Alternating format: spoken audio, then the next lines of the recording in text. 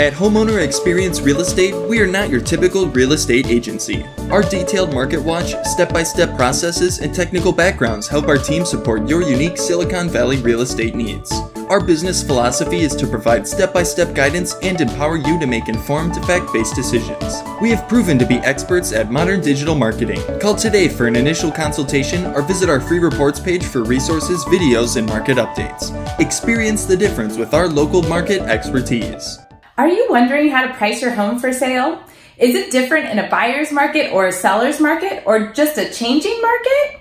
Well, tune in for 5 steps on how to price your home for sale. Hi, I'm Teresa Wellman with HomeownerExperience.com, a local realtor in San Jose, California. Pricing your home for sale is of course important, but there's several steps to get your home sold, and that's really the ultimate goal, right? Research your local market. It's really important to take a look at active, pending, and sold listings within the last 90 days and within 1 mile radius. Also take a look at the actual street history for about 5 years. Step number 2 is to focus your data. Put emphasis on homes that are of similar condition in size and age. Take a look at the kitchen. Is the kitchen remodeled? Are the bathrooms remodeled? Are they current remodels or current fashion, or were they done 10, 15, 20 years ago? All these are important factors. Any updates necessary, the buyer is going to add those up and take them right off the price of your property. You've got to think of your house at this point in time as a product and compare its actual features and updates to the comps and available sales.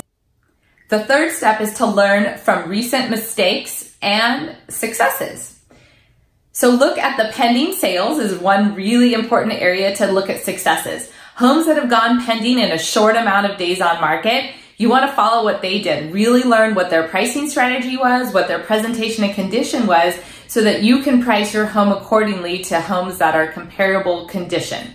Now also look at the misses. That would be expired properties, withdrawn properties that didn't sell after a while, or really good information is properties that have reduced their price. Especially if they reduced their price, then they went pending. What can you learn from these misses and successes and integrate into your pricing strategy?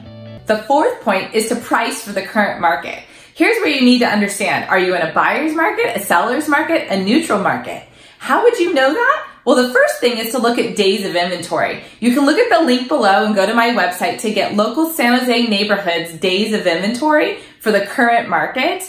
That is an indication of how fast the market is moving. Now, the National Association of Realtors says about a 6-month inventory or 180 days is a neutral market. So more than 180 days of inventory would be a buyer's market, less a seller's market. But here in San Jose area, we move at such a fast pace, there's no way that 180 days applies. In my experience, it's been more like 90 days is the neutral market. So anything under 90 days of inventory is going to be a seller's market. Okay, point number 5 is to use strategic numbers. There's 3 main areas in that. The first is to consider the natural search cutoff that buyers will be searching. For example, they're going to search up to 1.2 million. So don't price your home at 1.21. You're going to miss a lot of buyers potentially looking at your house. The second is use numbers that are enticing but not confusing. For example, use 1.199 or 1.198. Don't go 19493.2, for example. That's way too confusing. And the last category is, of course, to consider the competition in your price band.